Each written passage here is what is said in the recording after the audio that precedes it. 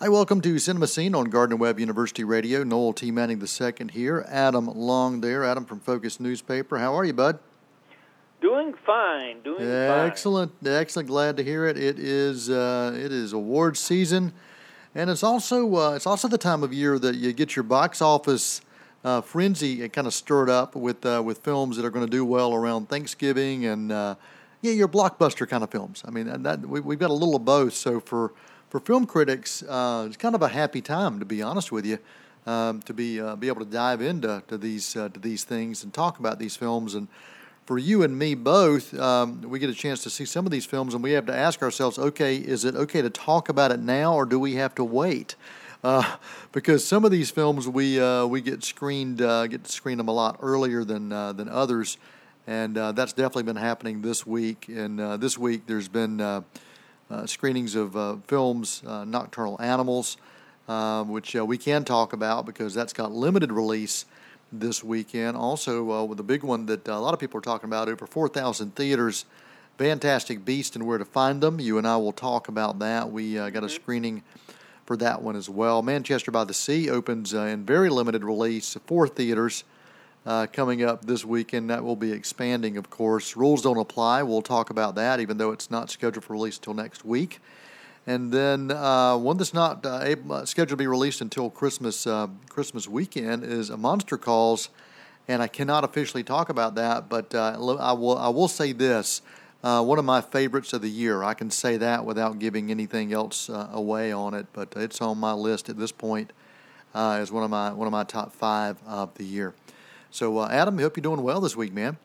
I'm doing okay. Yeah, excellent. Just freshening off track out big old Los Angeles, and I just came in the day before we were taping this. I just got back in, and there's a lot going on out there. Yeah, you got to spend a lot in. Yeah, you got to spend some time watching Jimmy Kimmel, and then you went to did you go to a screening or just the red carpet hangout with The Rock and Jimmy Kimmel for Moana?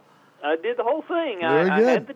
I had the Kimmel tickets, and so I was in the audience. I was told you can see me if you look hard enough on the Monday night show. And so while we were there, The Rock made the announcement. He was the guest, and he made the announcement that anybody that wanted to go to the world premiere of Moana, which he's supplying one of the voices in the film, that he would be back after the show, and we could just follow him down the red carpet because it was right across the street at the Dolby Theater where the Academy Awards are held every year. Yeah. So I said, well, there's no way that I'm going to turn that down. Exactly. Exactly. That's very cool. Yeah, I was supposed to have dinner with a friend out there, and I had to text him real quickly and tell him that I had been personally invited by The Rock to go to the world premiere of Moana, and he said, well, when The Rock calls, you have to say yes. Yeah, when the sexiest man in the world calls, you got to follow, right? Yeah. But he was about 10 feet in front of me. Yeah, that's cool. Literally. Yeah. Walking down the red carpet with Jimmy Kimmel, and I didn't actually get to talk to him because, there's a lot going on. But right. But it was a weird feeling because I was on the opposite side. Normally you're behind the ropes. I was inside the ropes. Yeah. Literally walking down the red carpet. And that was an odd feeling. There was flash bulbs popping everywhere and all that stuff. And so did you? I may even wind up in some of those press photos that are out there. Who knows? Well, did you turn and get? But anyway, the movie, we saw it. I really don't know that I can talk about it quite yet because it doesn't come out until next Friday. Yeah. Well, let me ask you this, Adam. When you were walking on the red carpet, did you turn and smile and give some of your perfect model poses so the press could get those shots of you? I did the best I could with what I have to work with. I'll put it that way. Awesome. It's not saying there's a lot, but I tried my best. Well, I'm glad you got a chance to take advantage of that, and that's fun, man. I'm glad you enjoyed it as well. Well, let's talk about the movie that is definitely going to be on everyone's mind this weekend. Everyone's minds, and that's Fantastic Beasts and Where to Find Them. Definitely going to be the number one film. I don't see anything having a shot at taking this out because the only other wide release films you've got is Edge of 17, which is a coming of age comedy, and limited, wide release, but less than 2,000, and then Bleed for This, the biopic sports drama. That also is being released this weekend in just around 1,500 theaters. But Fantastic Beasts and Where to Find Them, huge release, 4,000 plus. Names like Ron Perlman, Jon Voight, Colin Farrell all show up in this, including Oscar winner Eddie Redmayne, and the lead role. This Harry Potter prequel spinoff is probably the best way to describe this. It is in the Harry Potter universe. It's a long film, 2 hours 20 minutes long for this film fantasy, and it's everything that you would a lot of the things that you would expect from a Harry Potter film. Huge on the special effects end of things. Some interesting humor that really is in many ways kind of the British humor that'll pop up. Also, the musical score, a very strong musical score. Those are things you all expect. And also wizards and mayhem and at times mass destruction. All of those things rolled into one. The film takes place in 1926 in the U.S. And I'll let you dive in to give a brief synopsis of the story, and then we'll talk a little bit about the things we liked and disliked about this. Well, the Redmayne character, he's a magician who's been he carries this suitcase with him, and it's a really kind of a portal to another world, and all these these fantastic beasts of the film's title, they exist inside this alternate reality or whatever that's inside the suitcase. And so somehow these creatures have gotten loose in the city. They've escaped from Fantasyland and they've crossed over into our world. And so he's in New York trying to corral all these beasts up and get them back in the suitcase where they belong. And he crosses paths with a guy. And of course, this is in the mid-20s when things were a lot different. Some people were struggling financially, and you've got a character here, although it's kind of odd when you think about it, because the Depression didn't happen until 1929, but you've got this one character in the film. He's kind of struggling along, but anyway, he wants to be a baker, and he punches a clock every day in a factory, and so, but he's not really happy with his life. But he and the magician played by Eddie Redmayne, they team up and go around the city looking for these creatures and trying to put them together. And then there's another character here who is actually, she's kind of like a magician detective, and she goes around looking for magicians who are on the run and doing this sort of thing. So she's trying to catch him, and they kind of have a little love thing that eventually develops between them. And of course, the worst kept secret out there is that Johnny Depp shows up in the film's finale as the villain, the Voldemort, so to speak, of this film. You should have given a little spoiler alert, because not everyone knows that. So it's pretty much everything I've read I've not read one article that didn't have it listed. Really, maybe I'm wrong. Yeah, you're wrong there, Adam. I'm sorry if I am. You're wrong on that one, man. But spoiler alert. Johnny Depp shows up. Yeah, I could be, but I'm telling you, I must have read a dozen articles about it here in the last couple of days, and every single one of them makes hay of the fact that's in there. So I thought, well, it must be out there. Anyway, but no, it's a mixed bag for me. The film was. I know a lot of people in the audience, they loved it. They were hooping and hollering and going on and just enjoying themselves mightily. And I heard some people tearing up behind me, and heard lots of people laughing. And I don't know. The first hour of the movie is just them really chasing after these digital creations. And frankly, I was bored. I'm going to be honest. I was just bored out of my wits after about 15 minutes of that. It just seemed like they went on an endless loop for about an hour chasing these creatures, and it's just that's not good storytelling. I'm sorry, I'm here to see a story that's going to take me on a journey that I want to be a part of, and just watching some people go around, a couple of characters collecting these animals, these these creatures or whatever that have gotten loose in the city. It just doesn't make an exciting time at the movies. Although the film does pick up during the last hour, and it kind of picks up some speed, and there's more of a story, and you kind of get a little more into it during that section of the film. But overall, it's just a mixed bag. I think J.K. Rowling is much better suited as a novelist. She's terrific, of course, with the work she's done with the Harry Potter films and the newer stuff she's done since Harry Potter, since those novels. Since she stopped writing those, she's done some other stuff, and I haven't read them, but I've heard they're really her work after that has been great too. So she wrote the screenplay here, first-time screenwriter, and I don't know, it just felt really uneven, and Warner Brothers is just really, really banking on this to save them because they've had a hard time, especially with the underperforming Marvel films and a lot of big flops, high-profile flops that they've had here of late. So anyway, mixed bag for me. I'm sure the Potter fans are going to eat it up, but what rating might do it for me. What rating are you giving this? I'm going to give it a B-. Okay, all right. Yeah, I thought as I mentioned earlier, I think the music, the score from James Newton Howard was wonderful in this. Many of the visual effects I liked, but there were other aspects of the visual effects that just were anytime you have creatures that are created by the CGI, sometimes it's just so obvious that it's just fake. And there were a few of those scenes. There was a particular scene that was taking place kind of in a kind of an underground bar, and a few of those characters just really kind of annoyed me because it was okay, it's just so fake. And like I said, there were some great effects, but anytime you take characters and do the motion capture, sometimes it works, sometimes it didn't, and that was that way with this one.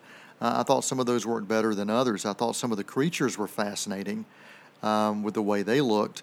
I think there was some wonderful humor in this. There were some great lines and some great interactions between the humans or the Muggles or the No-Mages, as they were called, for no magic, and the wizards. And I think that was fun. But I do think you nailed it on the first hour. There was a very slow pacing. It was almost too methodical to me. I think they were trying to tell too many stories, and when you're trying to create a new franchise, and that's exactly what they're trying to do with this, is create a new franchise. And when that happens, sometimes you spend a lot of time doing this backstory, and that can kind of get in the way of the story you're trying to tell within this particular film. And honestly, the whole searching for the beast and trying to get the beast back into the suitcase, that wasn't the real story. The real story was a much deeper story that was kind of this really used as a kind of a subplot device that was actually the greater story question that was actually opened up early on in the film when you were seeing all these newspapers go by that was they were setting things up. So I think they spent way too much time trying to bring these beasts back into this case, and the greater story would have served it better if they spent more time on that.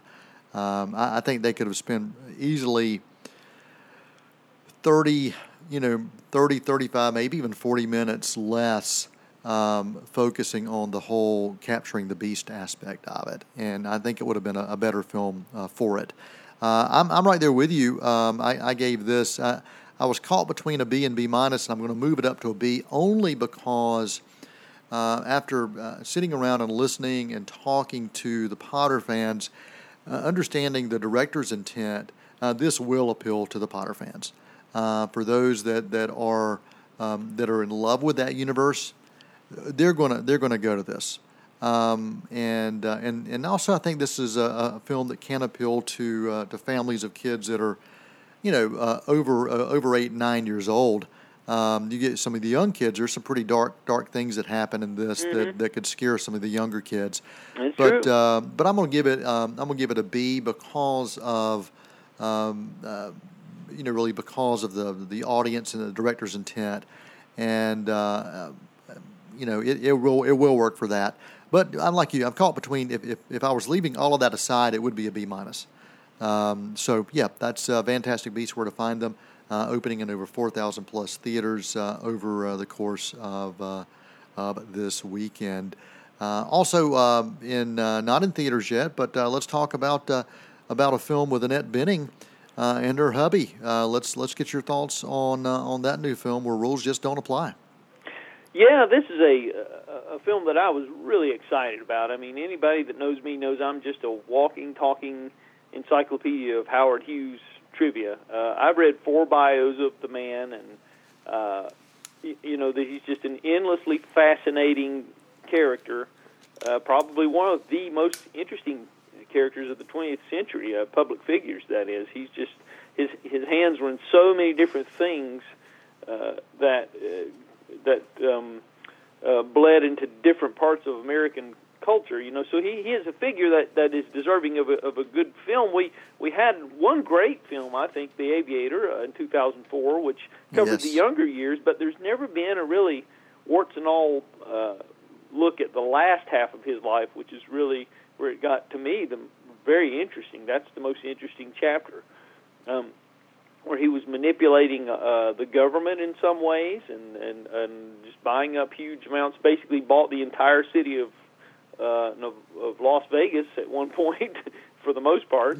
There's just all kinds of fascinating ways you could go about, telling this story. But what's happened is, and this is supposed to be a look at the later years of Howard Hughes, and this is a project that Warren Beatty has wanted to make for the last 35 years, I believe he said, something like that. So anyway, he's been talking about this, talking about it. So now he's made it, and it's really a disappointment. It really is. I mean, the Howard Hughes character is actually a supporting character in the film. He doesn't even show up until 20 minutes into the movie. That's one thing. Another thing is that when he does show up, his performance, he kind of plays it in a light tone, almost as a comic buffoon, and of course there were some comedic aspects to his character. I will admit that, but playing it completely like this doesn't quite work for me. The main plot is between this girl played by, I think it's Lily Collins, that plays the main character, and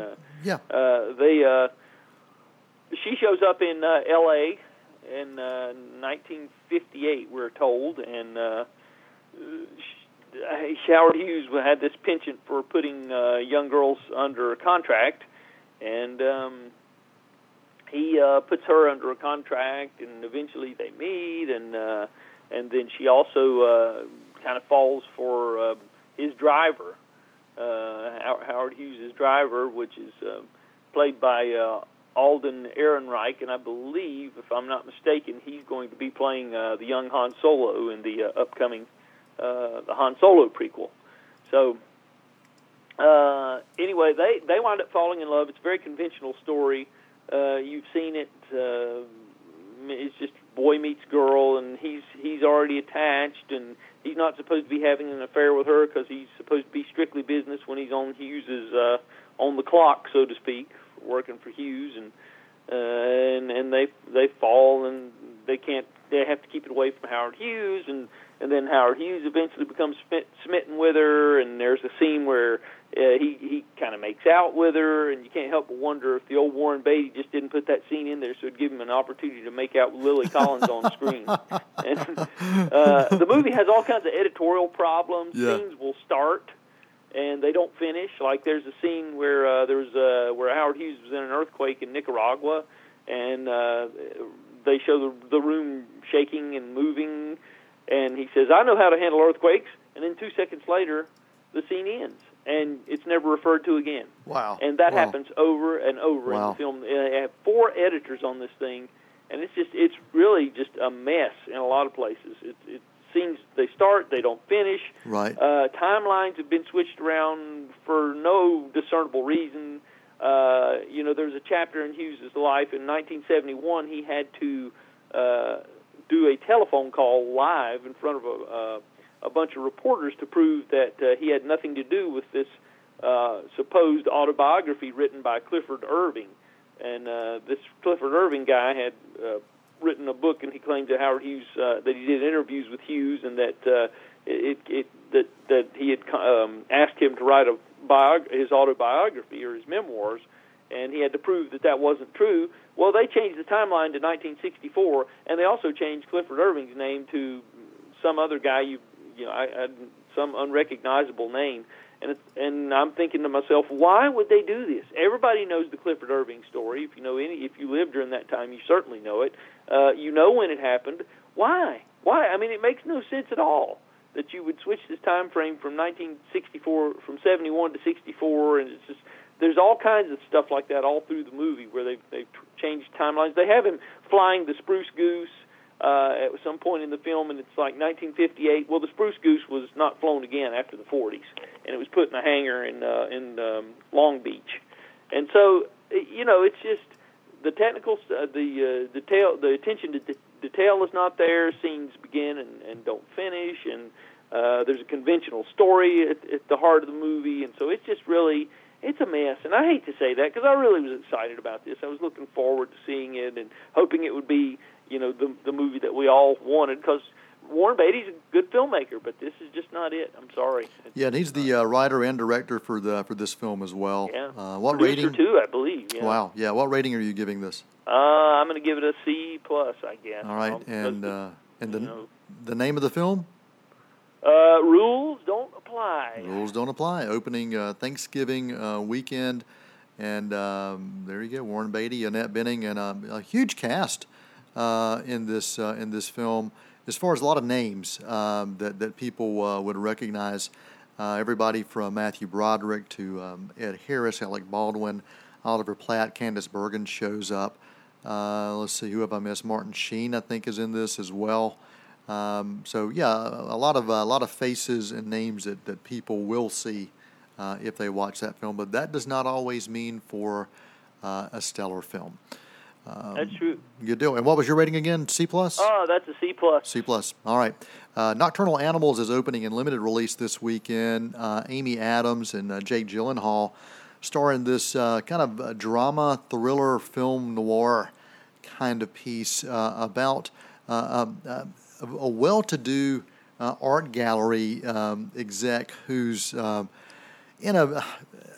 she's in this kind of run-of-the-mill marriage that just has outlived its usefulness. And arriving from FedEx or UPS or whoever happens to deliver stuff, she gets this novel manuscript that's sent to her that happens to be from a guy that she was married to almost 2 decades ago. And he basically said, this book is for you, inspired by you, and I want you to read it before it hits the shelves. So what you see is you're seeing 3 different stories play out. You're seeing Amy Adams' character living her life as mundane as it is. She's got all the money that she would probably need in the world. She seems to have things like she needs them, although things can be deceiving from the outside looking in. But then you also have these flashbacks to the time period when she met her original husband from 20 years ago. And then you've also got the story within the story, so you're seeing her read the book. Nocturnal Animals is the name of the book.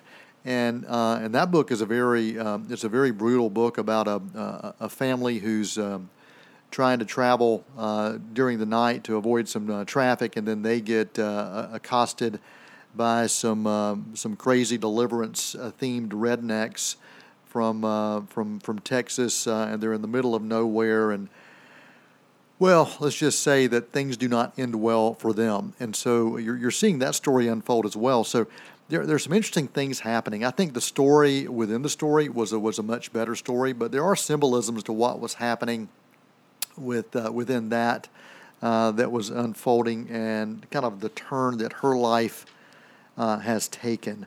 And so I think the symbolism of the crime story and the real life that she was experiencing was interesting, but it wasn't. It didn't click to me. There were a lot of little Easter eggs. Tom Ford directed and wrote this as well.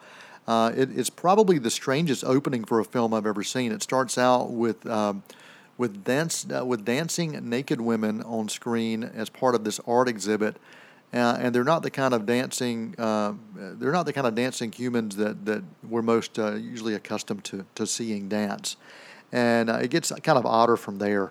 The accents in the movie, the Texas accents were really bad and distracting. Jake Gyllenhaal, who I typically really like, I thought it was a bad acting job for me in this. I did think it was creative from a storytelling standpoint, and it was unique, but it didn't work. Some films are different.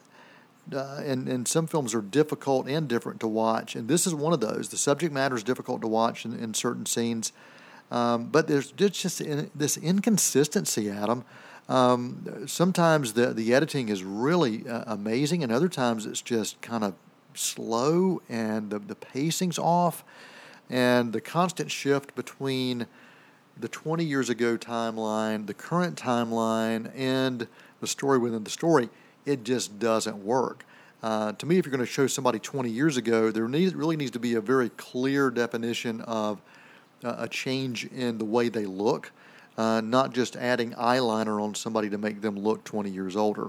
So I've got a lot of issues with it. I do think the cinematography was quite creative, but overall, I was really disappointed in where this could have gone. I think. The creativity of this film really took place of the substance, and I did love the crime thriller aspect of it. But as a whole, there were just too many issues, and so this gets a C+ for me. That's Nocturnal Animals.